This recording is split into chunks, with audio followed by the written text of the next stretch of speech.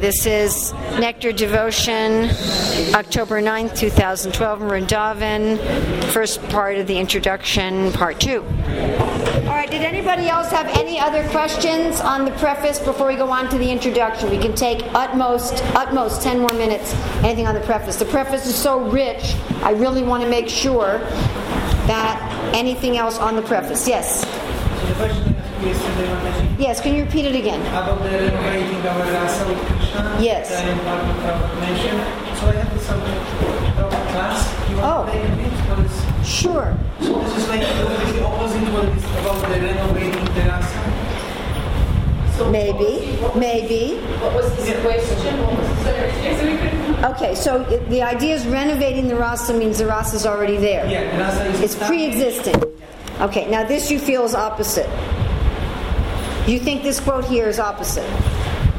Looks like it's opposite. All right, let's see. How many of you think it's opposite and how many of you think it's compatible? Turn on the microphone. Turn on the microphone. Yes. Okay. Did everybody hear? Should I repeat? Repeat. Okay. Rewind. So, Srila Prabhupada uses the word renovating our rasa. Renovating means it's already there. It's just a question of waking up, it's already there. And Arupanuga has brought a quote that he feels says the opposite, which would mean it isn't already there. Okay. So, we will read this and see if you feel that he's correct, that it is the opposite, or is it compatible? And if it's the opposite, how will we reconcile it? Ta-da. You'll also be one of the associates of Krishna as you desire. Krishna will give you the opportunity to serve him as you desire. If you want to serve him as a gopi, you'll get that position. If you want to serve him as cowherd's boyfriend, you'll get that opportunity. If you want to serve Krishna following in the footsteps of Mother Yasoda, accepting Krishna as your son, you'll get it.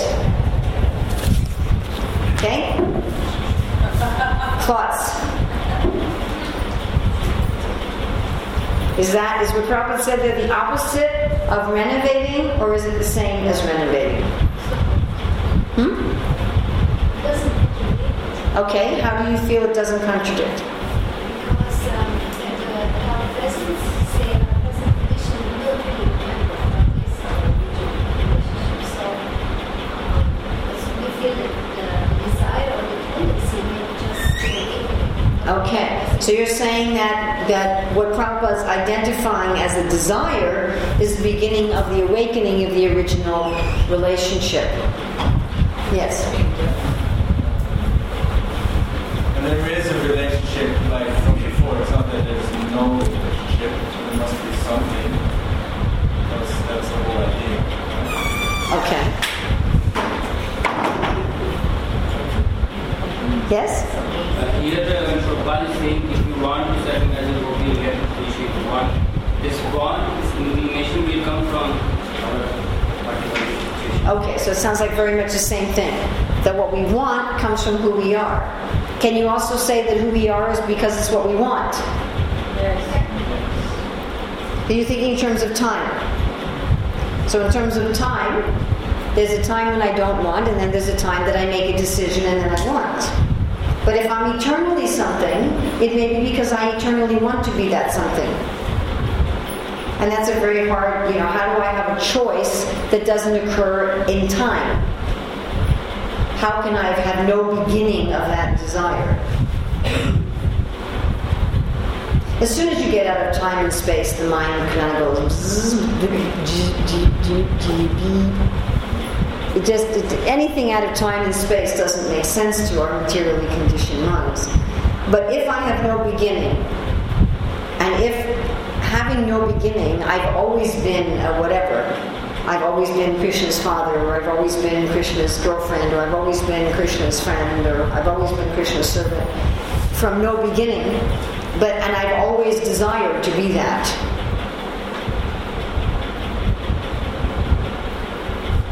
I think, the confusion between this comes to some extent because my material desires don't work out very well. I don't know about you guys, but for me, my material desires don't work out very well. So I have this body because of my material desires, and I'm not entirely happy with it. I have never once looked in the mirror and said, yes, I'm really not fully satisfied with the body I have, the mind I have, my family, love them, but so many things. So I'm thinking that spiritual desires will be like that. That I might say, well, I want to be a coward boy, but maybe once I get to be a coward boy, I won't like it, and I'll say, well, I think I'd rather be a gopi, and maybe I won't like that, and then I'll say, oh, now can I try being a cow? Because that's what I've been doing in the material world. I've said, okay, what would it be like to be a Norwegian woman? I'll check that out for a while. Nah, didn't like that. Nah, I'll try being an Australian man. Nah, didn't like that. Let me try being a demigod. Nah, didn't work out very well. So we're thinking that it's something like that. But it's not. And there's another answer which relates to your question. Why don't you ask your question? Prabhupada says in Bhagavad Gita that our relationship, eternal relationship with Krishna is fixed.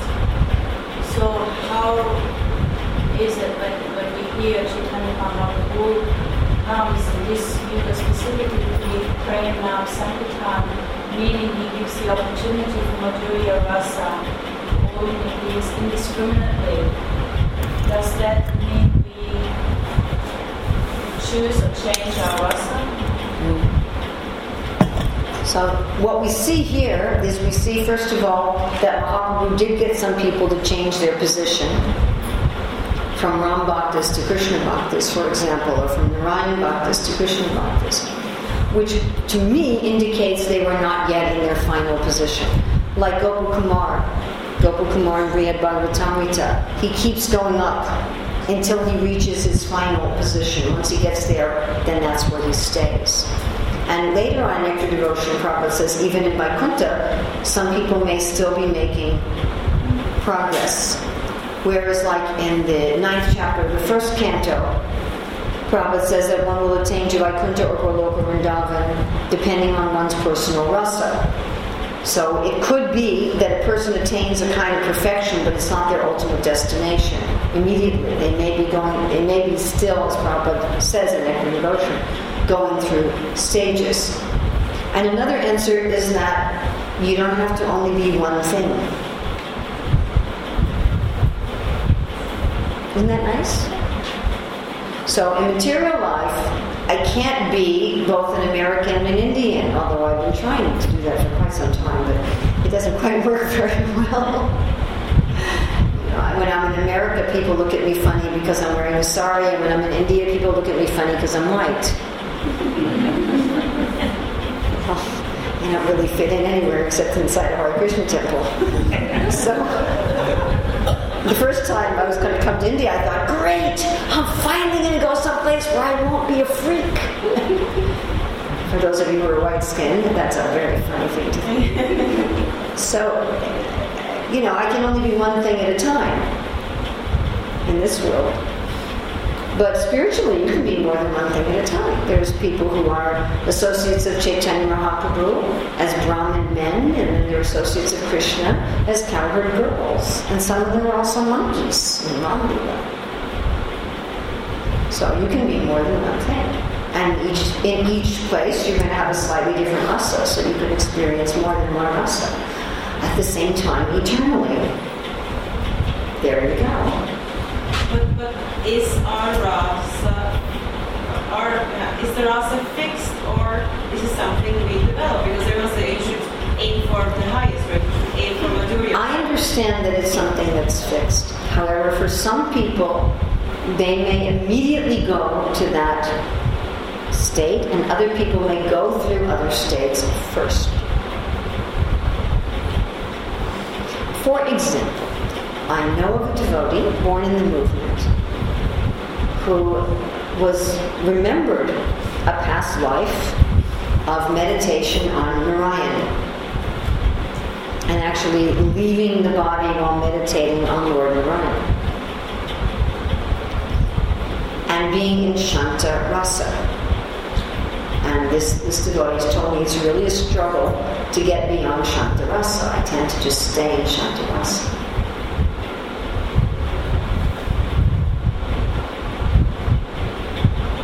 So a person that's not this person's ultimate destination.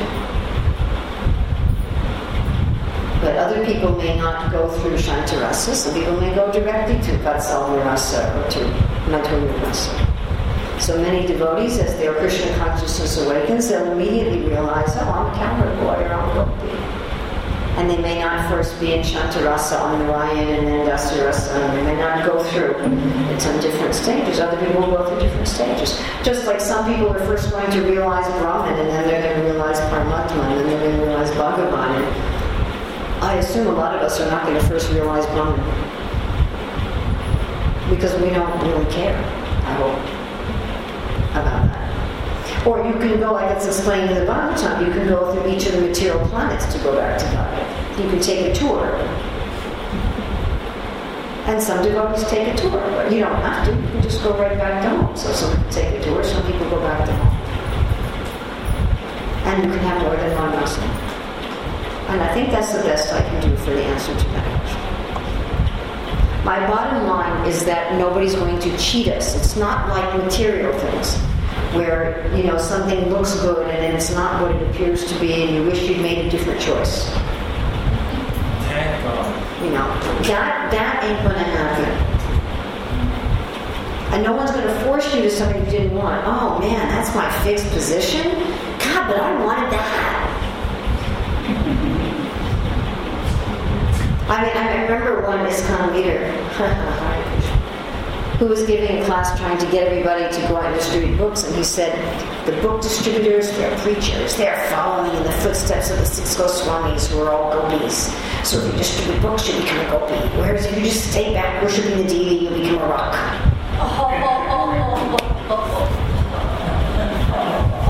That was his way of inspiring everybody to go out and sell Srila Prabhupada's books. So it's not like that. It's not like, Krishna's going to say to you, okay, listen, you are the servant who takes care of my ankle bells, but I don't want to be the servant who takes care of my ankle bells. I want to do something else. No, I'm sorry. That's your fixed rasa. But Prabhupada said here, I can serve you as I desire. Yeah, but he says over here it's going to be fixed, so that's too bad.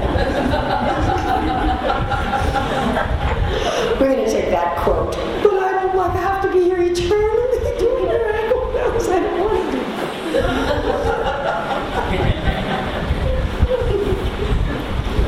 Not like that. It's what we desire. Who we are eternally is who we are eternally. It's who I am.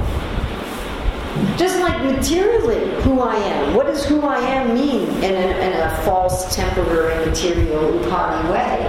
It means what I like, right? Some people really like Halva. Some people really don't like Halva. Some people like orange. Some people like purple. Some people like green. Some people like sweet. Some people like chili.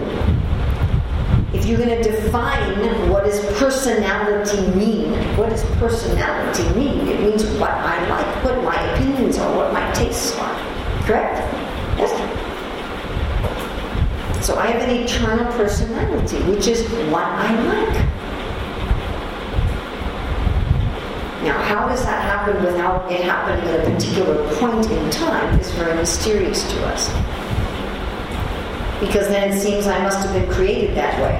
But I wasn't created. I'm eternal. I think that's the best I can do. Any other quick things on the preface? Yes?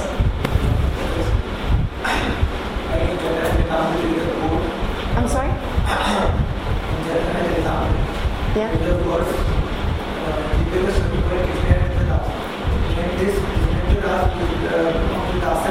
No. When it says Jivara Swarapaya Krishna Nityadasa, that's not talking about one of the rasas. Because everyone is Krishna's servant in some way. And Krishnadas Kaviraj goes through that all the different rasas consider themselves Krishna's servant. Okay, anything else? What we're doing in the introduction is very easy and quick. So I'm not worried that we're not going to spend much time on it. Yes?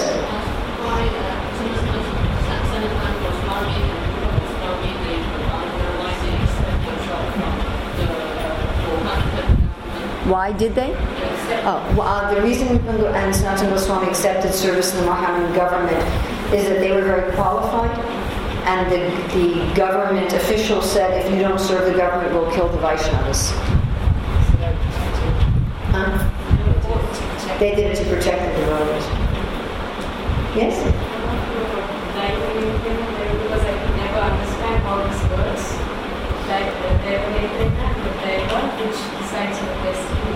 It's a destiny. Yes. In other words, that proper use the word supervision.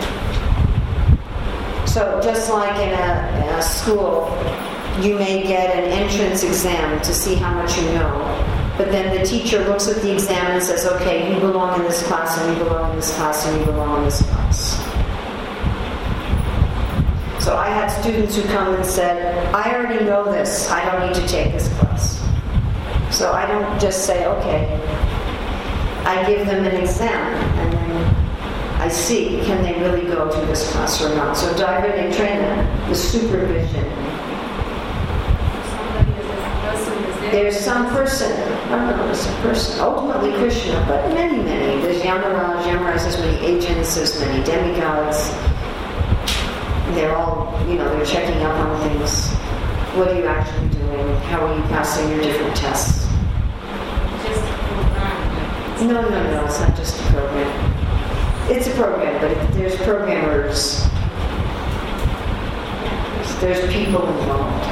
Just like even in our modern court system, there's judges and there's lawyers. It's not just something in a computer.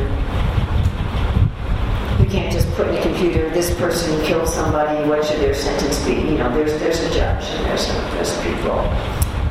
Is that okay? Other things from the preface? Yes? But put some divides 4 sections. Yes, that we're going to get to in a moment. Then waves. Yes. Waves. Because they're in the ocean. All the waves are the same, which are different. It's poetry. It's just poetry. It's not, poetry isn't meant to be, poetry isn't mathematical. Isn't logical, isn't mathematical, it's just poetry. It's just pretty.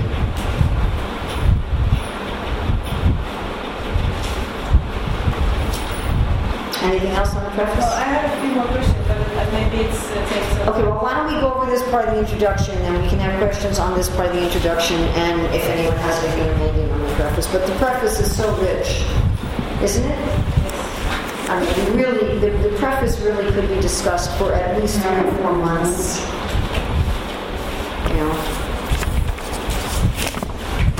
Okay, and the part of the introduction we're doing today starts with the Mangalacharanam, where Rupa Goswami is dedicating the book to Krishna, to Rasaraj, the person who is the chief or the leader of all rasas. Sometimes people say Chaitanya Mahaprabhu was Rasaraj. Of course, Chaitanya Mahaprabhu was experiencing some rasas that Krishna is not, and vice versa. But the same person in different moods. But to Krishna, who's Rasaraj, and Prabhupada is giving us this verse: captivated all the gopis, headed by Tarika, Palika, Shama, Lalita, and ultimately Shivati, Radharani. Tarika and Palika, Krishna is controlling them. Shama and Lalita, he's including them, and Radharani, he's submissive to.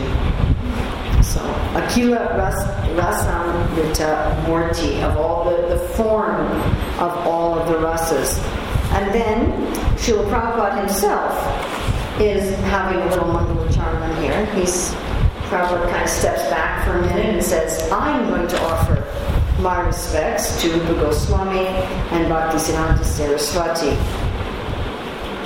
and to Sri Chaitanya Mahaprabhu. Then he goes back to Rupa Goswami, offers obeisances to Sanatana Goswami. Actually, he just says Sanatan, which can be interpreted as a name for Krishna, or as Sanatana Goswami.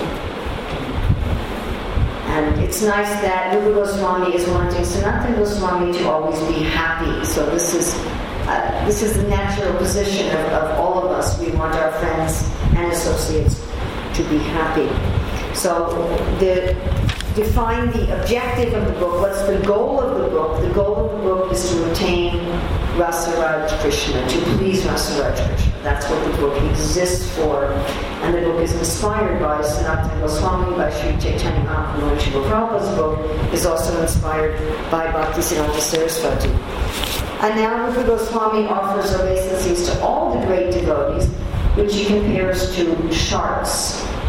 So the impersonalists talk about how the rivers go and merge in the ocean, and everything merges, and all the different rivers from all the different places, doesn't matter where they all merge into the ocean, and everything becomes the ocean. But what they don't see is that there's fish in the rivers, and when the fish go into the ocean, they do not merge with the ocean. So the sharks are not merged with the ocean. They're enjoying the ocean, but the sharks never go in the rivers. They only go in the ocean. So the great devotees are like sharks because, first of all, they don't merge with the ocean. Second of all, they never go into the rivers. They only care about the ocean. They don't care about anything subordinate. And also, they don't usually get caught in a fisherman's net. They're too big and too powerful. They don't get caught by birth and death. So therefore, Rupa Goswami calls them sharks. And then Rupa Goswami says something quite interesting. It reminds me also of what Krishnadas Kaviraj says. Krishnadas Kaviraj says this book is very advanced, it's very high topics about Chaitanya Charitamrita, and how can we dare to discuss to write down such high topics? He says, we don't have to worry, the materialists won't understand them anyway. So Rupa Goswami is saying that, the logicians, they may criticize what I'm doing, they may find fault with it, but they're going to be like volcanoes in the ocean. Now, of course, it's interesting because volcanoes in the ocean do something. That's earthquakes in the ocean. So earthquakes in the ocean cause tsunamis. But volcanoes in the ocean do something. Do you know what they do? They create islands. Of course, it takes an awfully long time, like a few million years, for a volcano under the ocean to create an island. I know because I spent some time living on such a place with an active volcano that is still creating the island. Yeah, I tell people that. So we're going to have a Rath Yatra volcano, I said. They said, you're having a Rath Yatra volcano? I said, yeah, it's an active volcano. And it is. But these volcanoes in the ocean, they don't really cause much trouble when they're underwater. A volcano on the land causes a lot of trouble. So in this ocean of devotion of the Bhakti Rasamrita Sindhu is ocean, if the logicians complain, it'll form a little island here and there, but it won't really disturb anybody. So those are his analogies. And then he says, what's his attitude? He says, it's trying to spread Krishna consciousness all over the world, although he thinks he's unfit for this work. This should be the attitude of all preachers of the Krishna consciousness movement. Never think of ourselves as great preachers, that we are simply instruments to the previous Acharya. So this is what Rupa Goswami, who's, practically like the head of our Sampradaya, he's thinking like this. What to speak of ourselves thinking like this. We always see ourselves as assistants and as servants. Srila Prabhupada always presented himself like that. Always. Consistently. I'm just a servant of my spiritual master. I just have faith in my spiritual master. And then how the Bhakti Rasamrita Sindhu was divided, I have it up here on the board.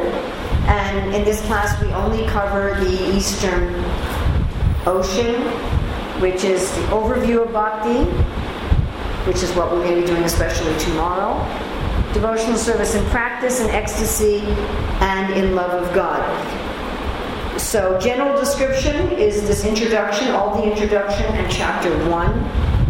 Then Sadhana Bhakti, a devotional service in practice, is chapters 2 to 16, or you could say 2 to 14. Devotional service in ecstasy is 17 and 18, and in pure love of God is chapter 19. Now, chapter 15 and 16 are Raganuga Bhakti, but below the level of Bhava. So that's how the book's divided. And then this is basically this eastern section is a progression. you were asking me about being a writer and what's the difference between how does organization and material relate to content. So here you can see, those of you who have interest in writing and speaking and teaching, how does Rupa Goswami organize his content?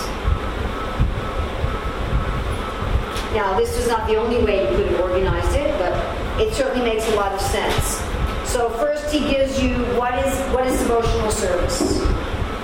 What are we even talking about? Then he talks about 3 levels of devotional service, which are progressive. So here's devotional service, but is all devotional service on the same level? No. Here there's 3 levels. Then he starts talking about the highest levels. The rest of the book is about the highest levels. The southern, western, and northern ocean are just about above and prima bhakti. So here in the southern ocean, he talks about the 5 parts of rasa. So far in this class, and even in the introduction and the preface, Srila Prabhupada has been using the word rasa almost synonymously with Sai Bhav, which is really just a part of rasa. But there's other aspects of rasa. So this is the Vibhav means Krishna himself. What stimulates your rasa, what stimulates your feeling is Krishna, or the devotees of Krishna. Anubhava is what you do to express that love for Krishna. Sattvika bhava is what you do involuntarily to express that love for Krishna. Vyabhachari bhava are periodic, occasional expressions, and Sai bhava is Sai means fixed, your general feeling towards Krishna.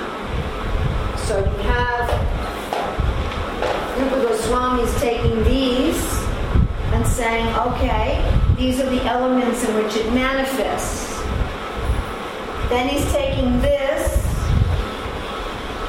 and saying, those are the 5 staibhavas. Now for each of these staibhavas, he's also describing Vibhava, Anubhava, Sattvika bhava, and Brahmachari bhava. Then he also describes the 7 secondary ones, and then some little notes at the end about what's incompatible and what's distorted. So there's a very clear structure to the book. He's not just throwing content at you outside of the structure. It's a very logical and progressive structure. But this is all that we do in this class. Okay, do you have any questions? This is all we're doing in the introduction for today. I want to write that something. Do I want you to write that stuff? You're certainly welcome to if you want to. You may be asked it at some point.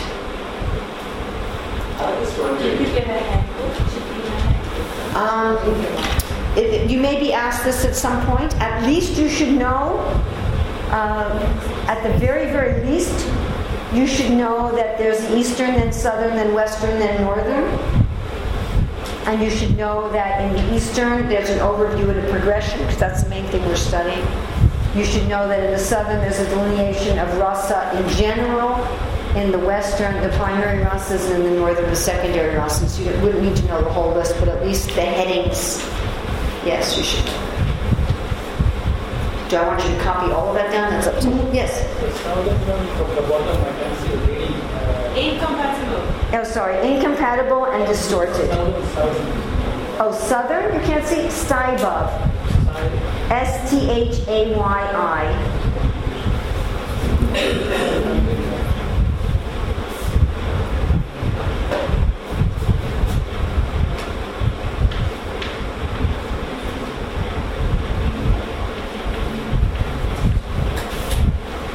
Is that better?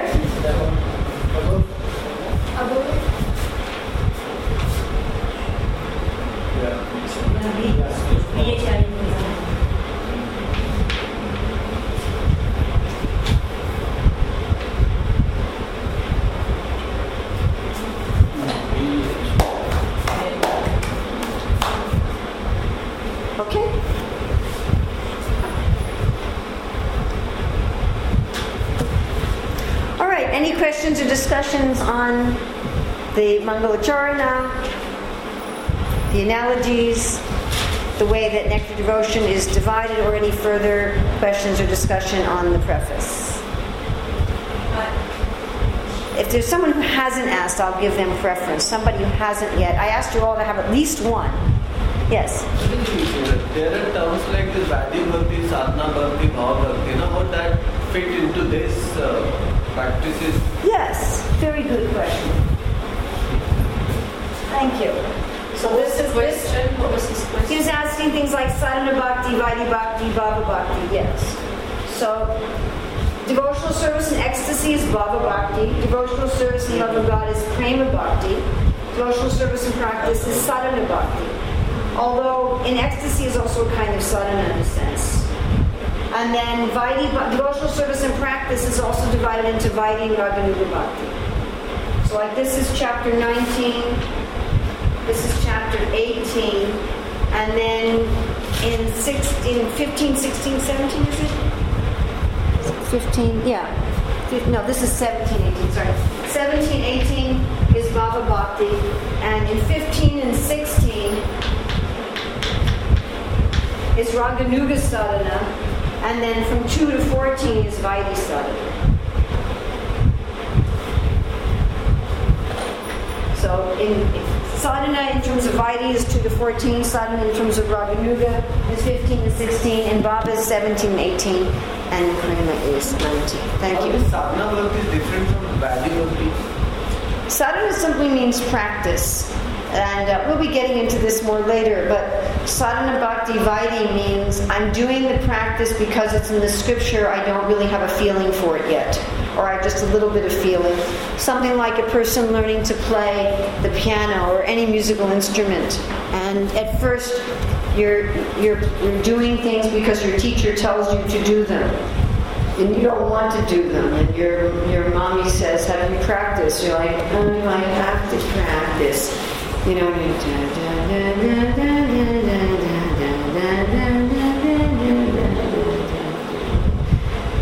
at a certain point you actually have a feel for what you're doing. Something similar definition like this for Vadi Bhakti. Yeah. Something similar definition. Because that is Vaidhi Bhakti I just described. And then it's Sadhana Bhakti. No, Sadhana Bhakti means practice. So sadhana bhakti that's Vaidhi, there's sadhana bhakti that's Vaidhi bhakti, and sadhana bhakti that's Raganuga bhakti. So think about somebody playing a musical instrument. So even the experts may still practice, but there's a big difference between an expert practicing and a beginner practicing. So the beginner practicing, they're just learning the scales, they're learning just the basic elements of music. And they may not even enjoy their practice. They may enjoy it sometimes. It may seem like a chore. And they're practicing because their teacher told them to. And they may think, oh, I got to practice today. But somebody who's a more advanced student, they look forward to practicing. And they have a feel for the music. And they're enjoying playing music. And they may even practice more than the teacher said. Like Arjuna was out practicing shooting arrows at night. Correct? He went beyond the teacher because he was excited. He was interested. Oh, maybe I can shoot arrows at night. So he's still practicing, but that's Raganuga, that's not Vaidhi, even though there's still a kind of practice. Another example Prabhupada gives, which maybe doesn't make a whole lot of sense to most of us today, is that of arranged marriages. When the marriages were arranged when people were very young, and the children would sometimes meet, but there was no feeling. There's no feeling between, 8-year-old children. So it's just the parents say, okay, give your husband the sweet ball, but there's no feeling. So they're practicing. But even after you love somebody, you're still practicing to love them. Isn't it? Especially when you first meet somebody and they would get married, they weren't alone together before they were married. So then when they're married, they're still having to learn how to love each other. So that may be there at the advanced stages also. So there is a Raganuga Sadhana Bhakti. There is a practice of Raganuga Bhakti. So the advanced stage of this Raganuga Bhakti is what is that called? stage of. At what stage? Advanced stage of this Raganuga Bhakti that is mature, when they have attained their perfection. Are you making a statement or a question? No. My question is, this Raganuga Bhakti is again the second part of the sadhana bhakti. Yes. Bhakti Bhakti and this. So when they get their perfection, what is that called then? Prema Bhakti. That becomes Prema Bhakti. Yes, although Bhava Bhakti is also considered a kind of perfection. So Rupa Goswami is distinguishing Bhava Bhakti from sadhana. He's no longer, once you're at Bhava Bhakti, he's no longer considering that you're practicing anymore. Although you're still not perfect. Because even at Prema Bhakti, you go on becoming more and more and more and more perfect forever. But there's a distinction between Bhava and Prema. In Bhava, you're not seeing Krishna face to face. So there's some distinction. So after Prema is the Bhava or... It's expanding forever. You know, I mean, even materially, you can be an expert musician and you can be the best in the world. That doesn't mean you can't get better.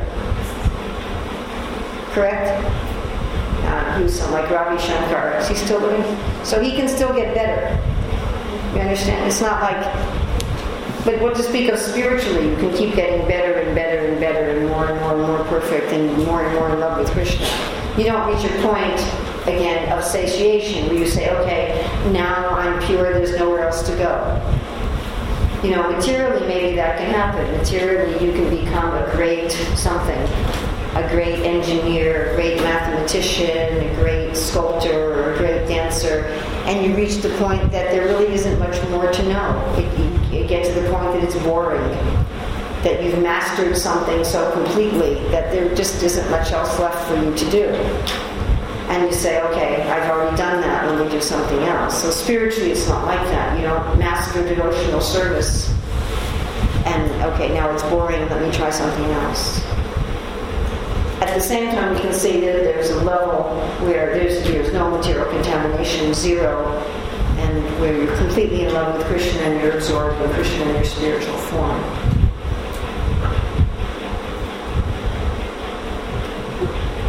Anything else?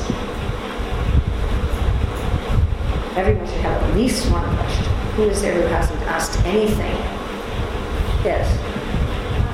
At what point a devotee transfers from the bhakti to Raganuga? Oh, that's a lovely question. At what point do you transfer from Vaidhi Bhakti to Raganuga Bhakti? That's exactly like asking, at what point do you transfer from being a child to being an adult? It's exactly that kind of question. Can you give an answer for that? Sort of. It's a little individual. It's quite individual. I mean, a government can put an age on it. So a government can say, when you're 18 or when you're 20 or like in America, when you're 18 you can vote, but when you're 21 you can drink, when you're 16 you can drive.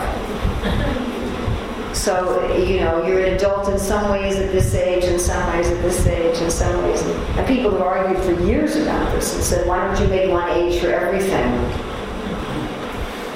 And then it's individual, you know, people mature individually. And as I said the other day, you know, a child may display adult behavior in something sometimes even when they're a child. So you may find yourself exhibiting some aspects of Raganuga Bhakti even while you're still in Vaidhi Bhakti, and some aspects of Vaidhi Bhakti once you're in Raganuga Bhakti. Another example, the example Haridas Thakur gives us, is the sun rising.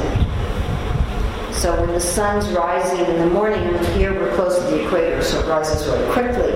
But in places where you're further and there's a long, and how long is in Norway, but I bet you it's pretty long. So when there's a long sunrise or a long sunset. So at first, there's just light, diffused, because the sun's still under the horizon. And those of you who remember from science class about you have cones and rods in your eyes, in your retina. Do you all remember this from science class? And the rods can only see black and white, and the cones can see color. But the rods can function in dimmer light. So when you notice when first the sun's rising, you can't see colors. Okay? When the sun's below the horizon, you can start to see the shapes of things, but you can't see colors. And gradually the sun rises. It's not even here close to the equator. It's not that it's pitch dark and then poof, it's noon. So Haridas Thakur was saying that as soon as the sun's even below the horizon, you're considered liberated. So going to Raganuga Bhakti is very much like that. At first just there's some light, but things are still very vague and colorless and general. And gradually one starts to see the color and the variety. Another analogy is that of waking up. So waking up for most of us, again, happens gradually. The scientists, I think, say it takes 20 minutes before you're in full waking consciousness, even after you've gotten out of bed. But, when you're lying in bed, most of us don't wake up and just go, jump! And jump out of bed, right? Any of you do? So usually it's a little slow process, oh, okay, it's 3 o'clock. What day is it? Oh, it's Tuesday. What do I have to do today? Oh, my alarm's ringing. Do I want to hit the snooze button or do I want to turn it off? And for people like me who travel all the time, where am I? Which way is my bed facing? How do I get out of the bed? What country am I in? What room am I in? So that's a gradual. Then oh yes, okay, here I'm here. I'm in Vrindavan and I'm in that room and this is what I'm doing and there's where the light switch is in this room and so forth and so on. Does that make sense to everybody? So going from Vaidhi Bhakti to Raganuga Bhakti is also something like that. And also sometimes you wake up in the middle of the night, right? And then you go back to sleep. Right? So you may wake up a little bit in the middle of the night and go back to sleep. And when you're first waking up, you're not really sure if you're awake. Right? Have you ever been like half dreaming and half awake and you're not really sure if you're awake or asleep and what's a dream and what's reality? I remember one time having a dream that I woke up and went to school, and so when I woke up I thought it was the next day.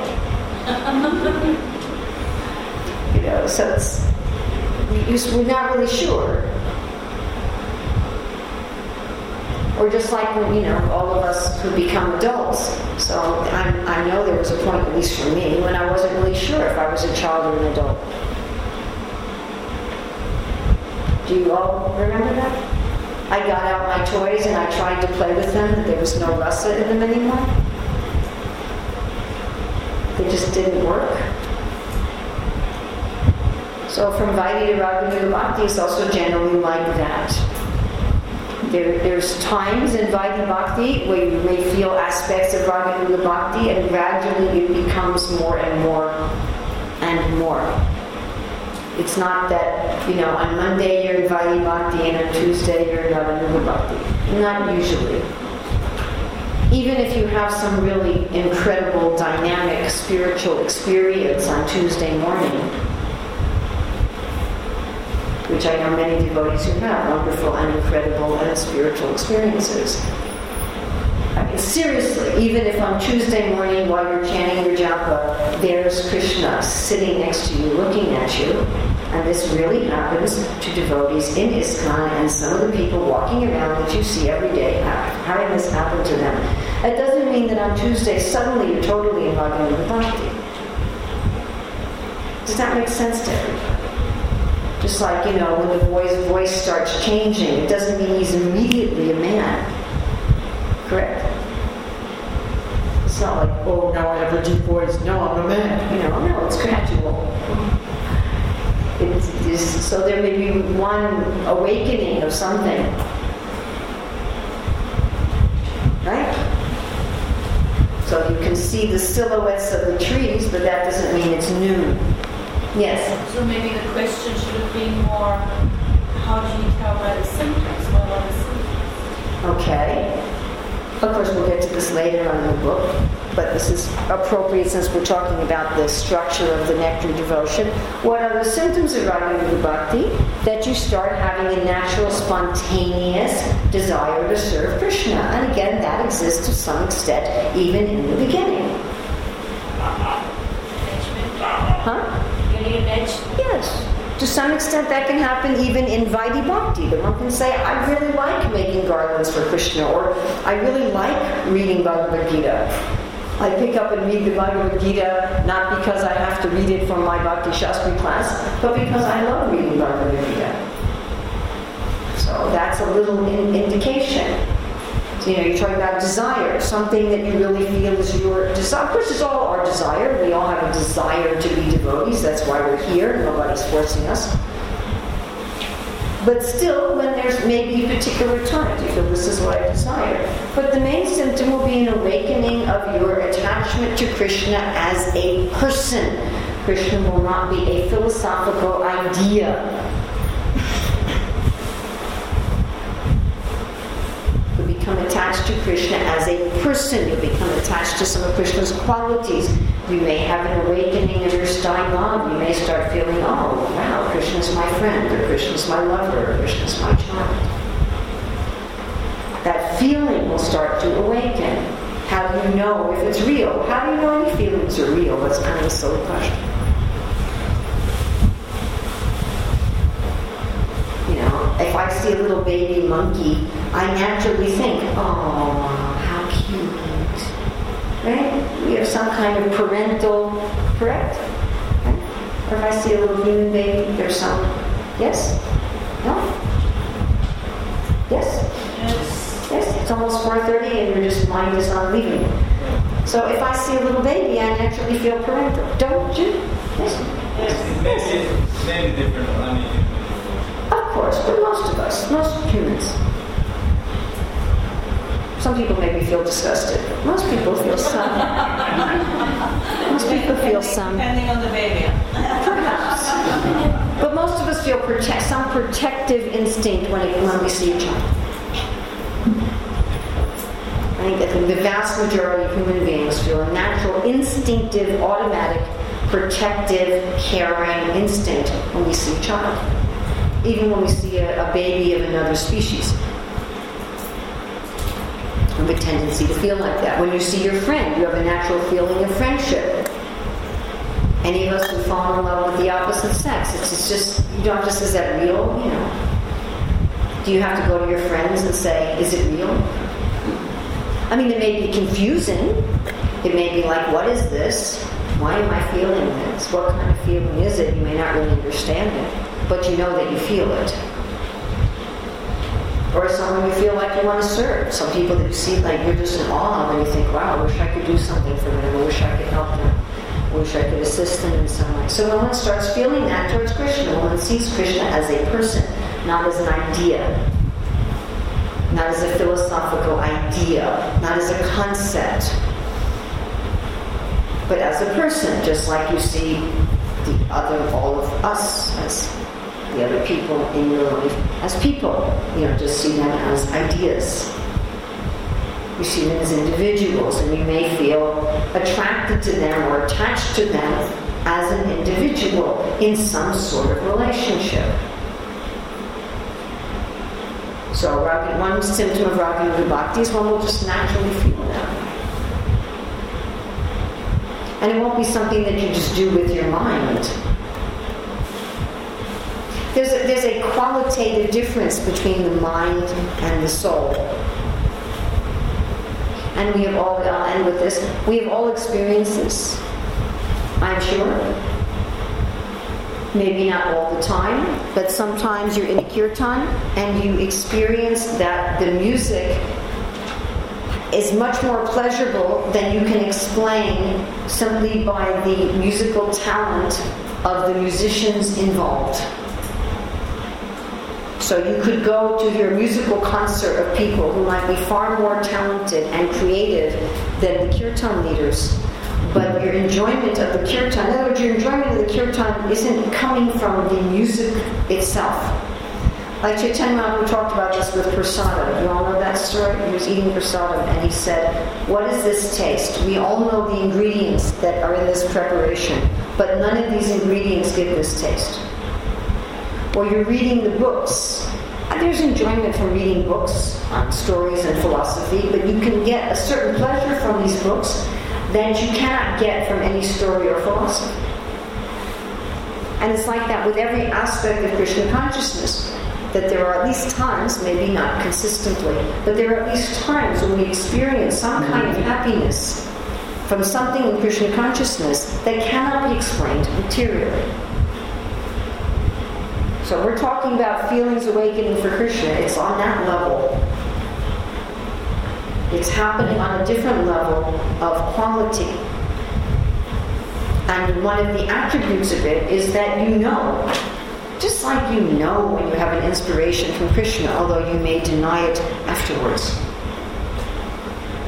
Afterwards you may doubt it and think, maybe that was just the mind. But when it's happening, you know it's Krishna. It has a different quality. Do you relate to this? Does everybody relate to this? I consider it the difference between a microphone and talking loudly. There's a different quality in the sound.